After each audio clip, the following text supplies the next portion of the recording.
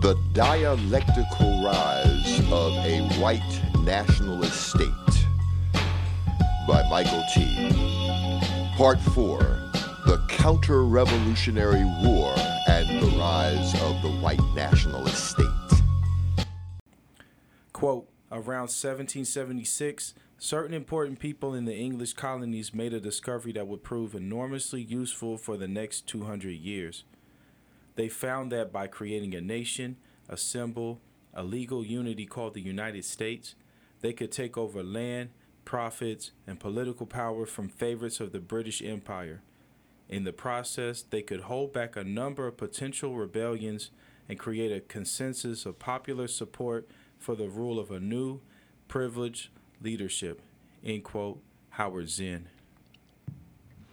Quote, suppressing African resistance became a crucial component of forging settler unity and the solidifying identity that was whiteness, which cut prodigiously across religious, ethnic, class, and gender lines.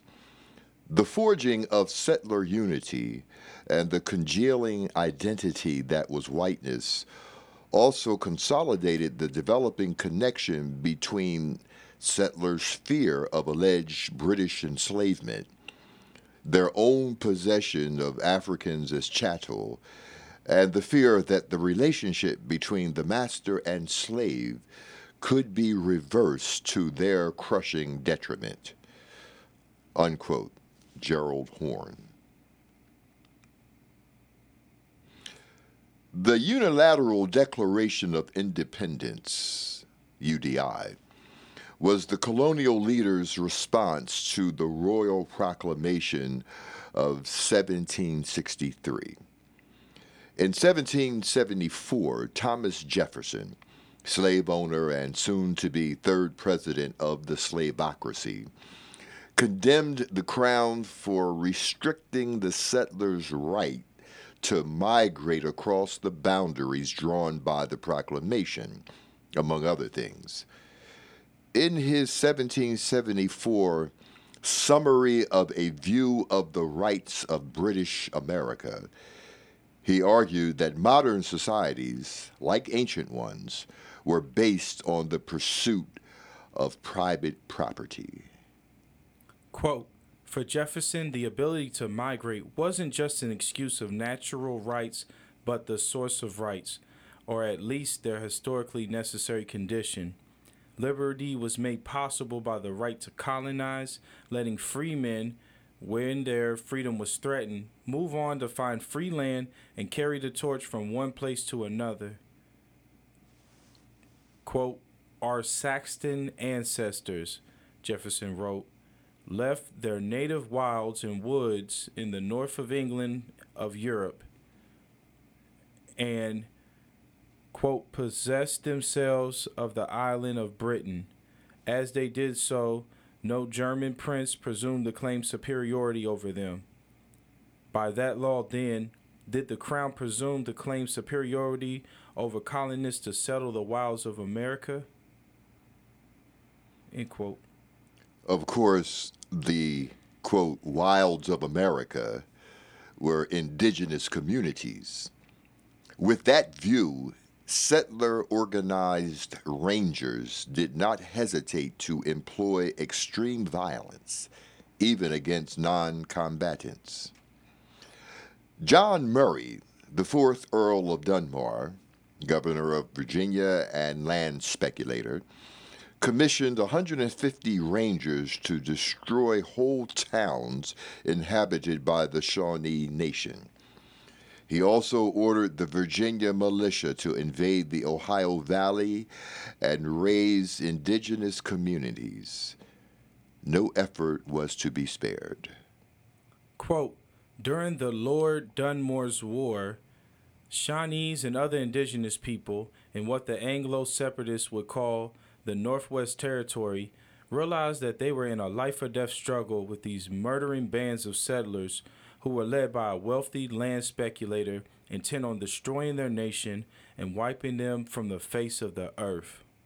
This realization led to another recurrent factor in the onslaught of European colonial ventures, the appearance of a accommodationalist faction within the Shawnee Nation that accepted a humiliating peace agreement. Dunmore demanded all of the Shawnee hunting grounds in what would later become, following U.S. independence, the state of Kentucky. This was the beginning of a 3-decade war against the Shawnees and their allies. That alliance was eventually led in its resistance by the great Tecumseh, who had grown up in the midst of an unrelenting warfare against his people, along with his brother, Tense Watauga, also known as the Prophet and the movement's spiritual leader. End quote.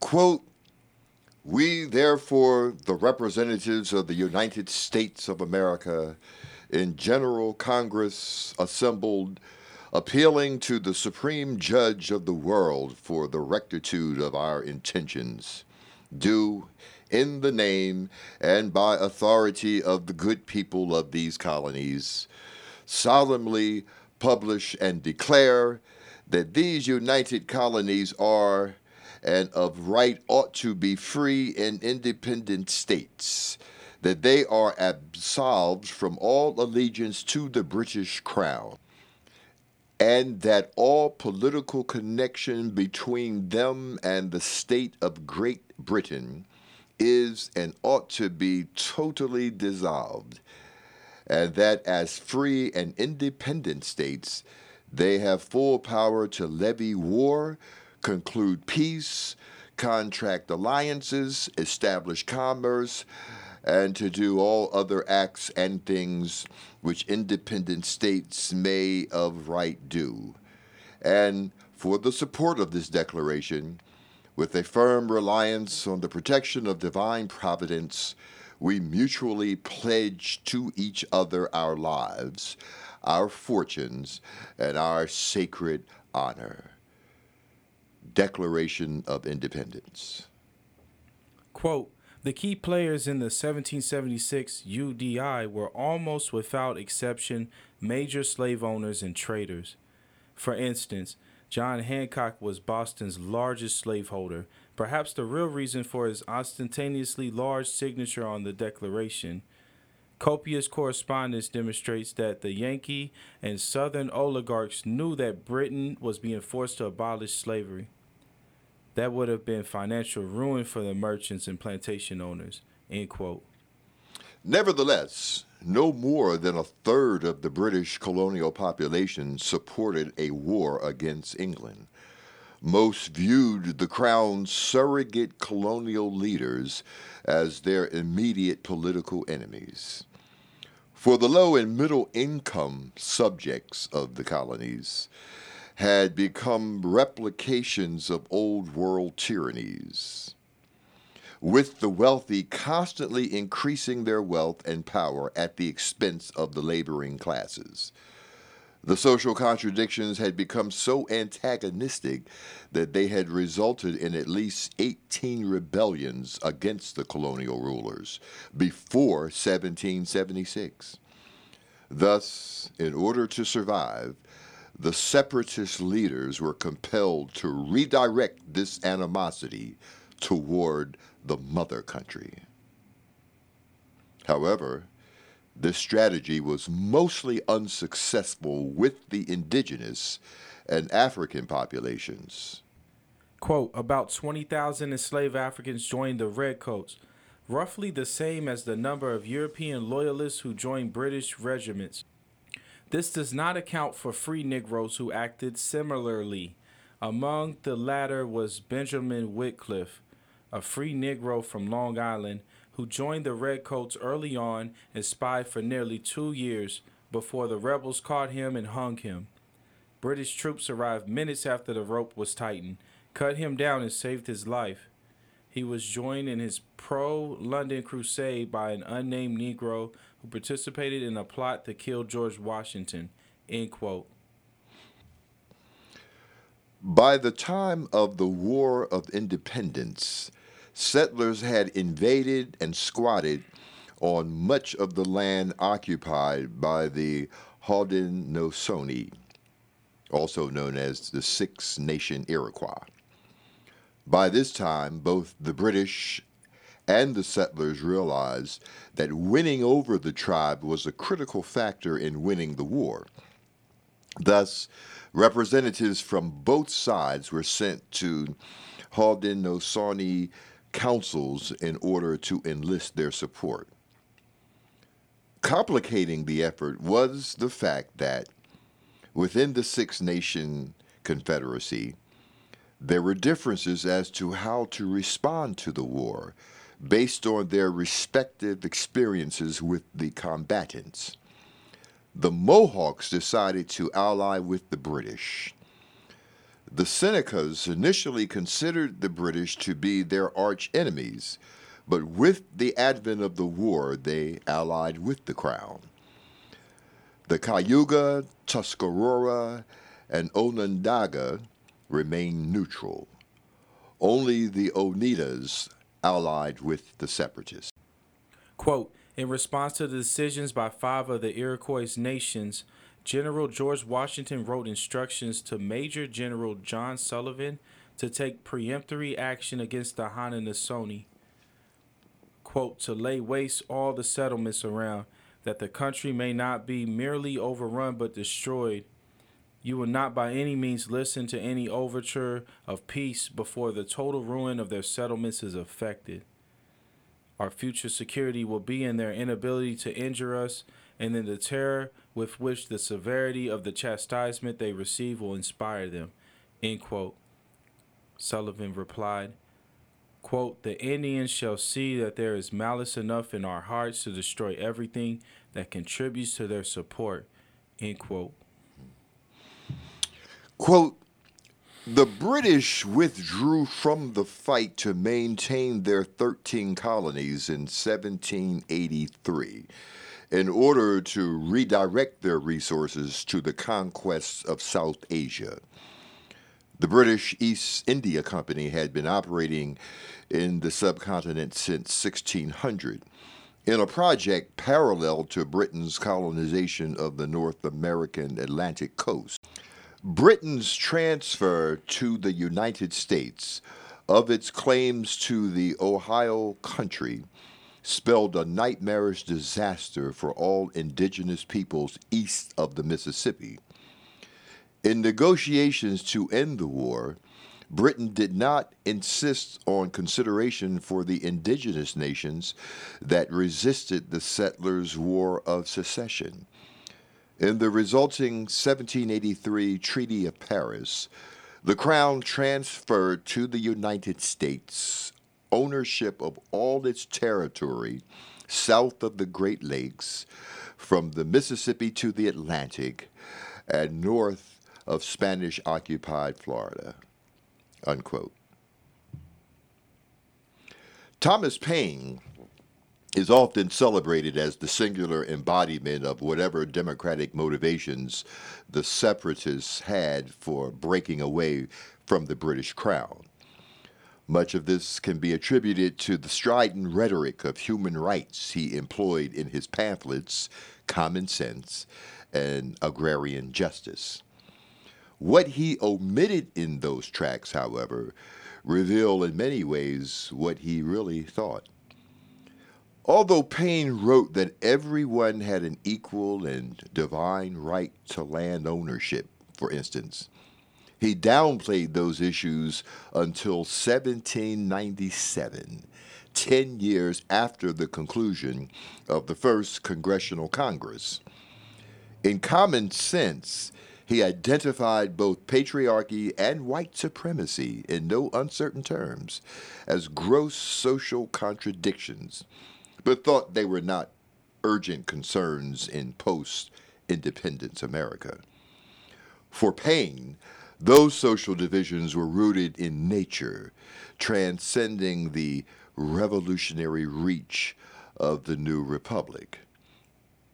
In Common Sense, Paine accused Negroes and Indians of being mindless pawns of the British.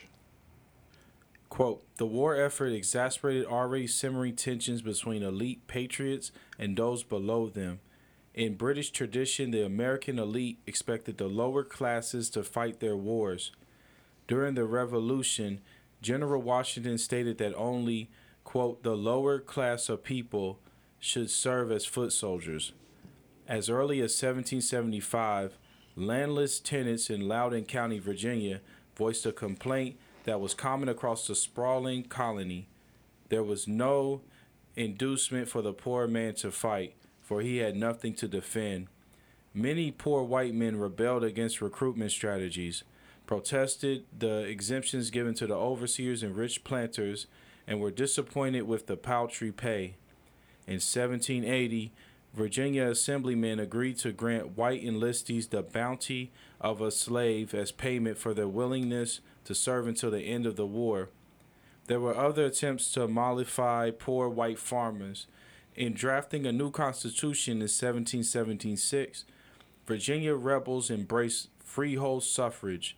Adult white men who were 21 and who had a freehold of 25 acres of cultivated land were awarded the right to vote.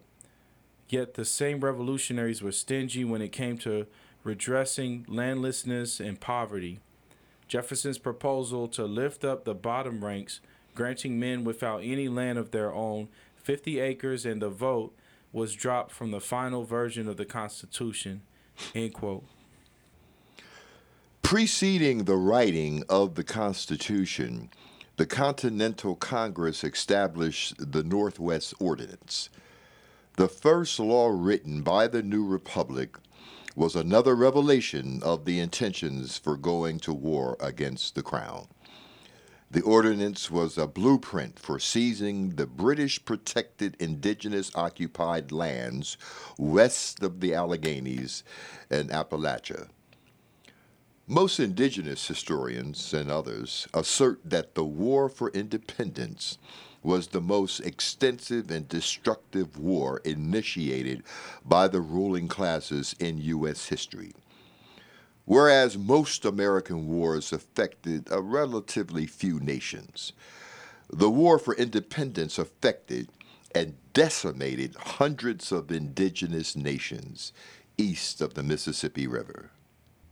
Quote, the inferior position of blacks, wrote Zen, the exclusion of Indians from the new society, the establishment of supremacy for the rich and powerful in the new nation, all this was already settled in the colonies by the time of the Revolution. With the English out of the way, it could now be put on paper, solidified, regularized, made legitimate by the Constitution of the United States, and drafted at a convention of revolutionary leaders in Philadelphia. End quote. It is impossible to overstate the effect chattel slavery has had on the establishment of the USA. Slave owners and those beholding to their interests controlled the presidency from Washington to Buchanan, a period of 60 years. The Speaker of the House of Representatives for over 40 years. The all-powerful House Ways and Means Committee for the first 42 years. The decision to give congressional representation based on population size was primarily to allow southern states to count their slaves in spite of the fact that the enslaved had no voting rights. The infamous Three-Fifths Compromise. Each enslaved person represents 3/5 of a vote, is how the Congress resolved the political contradiction. After independence, the victorious social forces solidified their hold on the governing bodies. Whatever freedoms and liberties they had promised for the lower classes before the war fell by the wayside. Their focus now shifted to protecting the collective interests of the slave owners, bankers, and merchants, making sure that political and economic power remained in the hands of white men of means. This was called democracy. Quote, the Naturalization Act of 1790 was a law of the United States Congress that set the first uniform rules for the granting of United States citizenship by naturalization. The law limited naturalization to, quote, free white persons of good character, thus excluding Native Americans, indentured servants, slaves, free black people, and later Asians, end quote. You are listening to 106.5 WFMP. This is Community Control Now, part 4 of the dialectical rise of the white nationalist state. Postscript coming right up. Postscript. Quote, laws and policies were fundamental to racializing the colonies and the nation, establishing and fortifying the primacy of whites. Laws and policies associated with populations defined as racial groups and boundaries between them fixed exactly who was enslaved, who was free, and who was native. Over time, every pregnant woman and every baby born was racialized, marked for inclusion or exclusion, unquote. Quote, racist actions and policies in the past have determined the number of people in particular communities of color living today in the United States. The breeding of slaves, the killing of Native Americans, the restrictions on Asian immigration all determine how many people of color are currently in this country. Human dignity and opportunity are not measured in quantities of people. Relatively small population groups, such as Native Americans, often deserve large amounts of retribution, end quotes. A major development in the formation of the United States as a nation was the seizure of half of the sovereign nation of Mexico through war, and the carving up of that conquest into states within the Southwest. This expansion enabled the U.S. to reach the Pacific Ocean and thus open up valuable trade with Asia.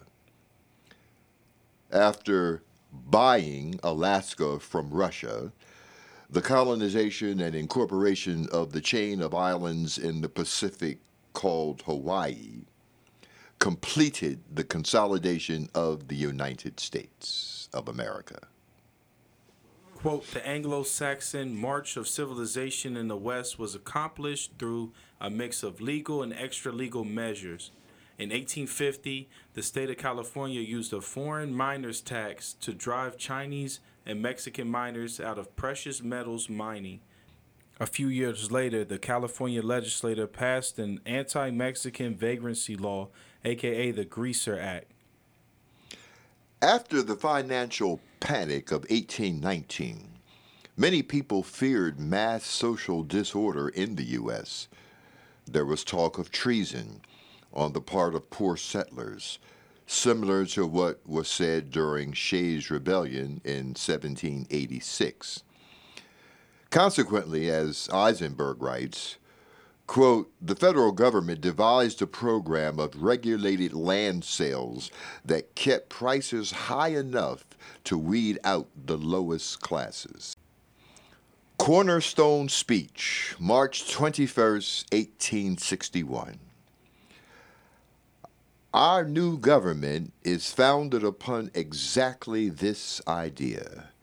Its foundations are laid, its cornerstone rests upon the great truth that the Negro is not equal to the white man, that slavery, subordination to the superior race, is his natural and normal condition. This, our new government, is the first in the history of the world, based upon this great physical, philosophical, and moral truth. Unquote. Alexander Stephens, Vice President of the Confederate States of America. Quote, in the ears of the world, Abraham Lincoln, on the 1st of January, 1863, declared 4 million slaves thenceforth and forever freed. The truth was less than this. The Emancipation Proclamation applied only to the slaves of those states or parts of states still in rebellion against the U.S. government. Hundreds of thousands of such slaves were already free by their own action and that of the invading armies. Lincoln's proclamation only added possible legal sanction to an accomplished fact. End quote. The Civil War, which officially began in 1861, can easily be viewed as a replay of the counter-revolutionary war of 1776. Between the two conflicts, a white nationalist state, built primarily on chattel slavery and seizure of land and genocide of indigenous populations, gradually split into two hostile polities. This political fissure had become, by the 1850s, irrepressible, irreconcilable, and inextricably related to several key contradictions. One, slave labor and its allies versus slave owners and their allies. And two, the further westward expansion of chattel slavery versus the free soil movement. As Du Bois elucidates, even on the eve of the Civil War, the multicultural abolitionist movement was a relatively minor political movement in the U.S. However, once the war began and the Confederates won many of the early major battles, abolition became a central issue. As much as Lincoln and the political forces he represented had tried to win the war without emancipating the enslaved, the intransigence of the Confederates forced them to do so as an indispensable war strategy. Lincoln could not, quote, save the Union, unquote, without emancipation and encouraging blacks, both nominally free and enslaved, to enlist in the Union armies. Quote, labor in white skin cannot emancipate itself, where in black skin it is branded. End quote. Karl Marx. Meanwhile, the war of dispossession and genocide against the indigenes continued unabated. The longest war waged by the U.S. state was the war against the Apache Nation from 1850 to 1886. When the U.S. seized half of Mexico with the end of the Mexican-American War, it included land occupied by the Apaches and the Navajos. The subsequent Treaty of Guadalupe Hidalgo stipulated that both the U.S. and Mexican governments were required to finally end all resistance of these indigenous people. In 1877, most of the latter had been driven into inhospitable desert reservations. Nevertheless, an Apache warrior named Golyalthali, also known as Geronimo, led the resistance to forcing his people into Carlos Reservation, located in Arizona. Though never actually captured, eventually he negotiated an agreement in which he and his followers were classified as prisoners of war. When Geronimo surrendered, he had a band of 38 people with him, of mostly women and children, with 5,000 U.S. soldiers in relentless pursuit.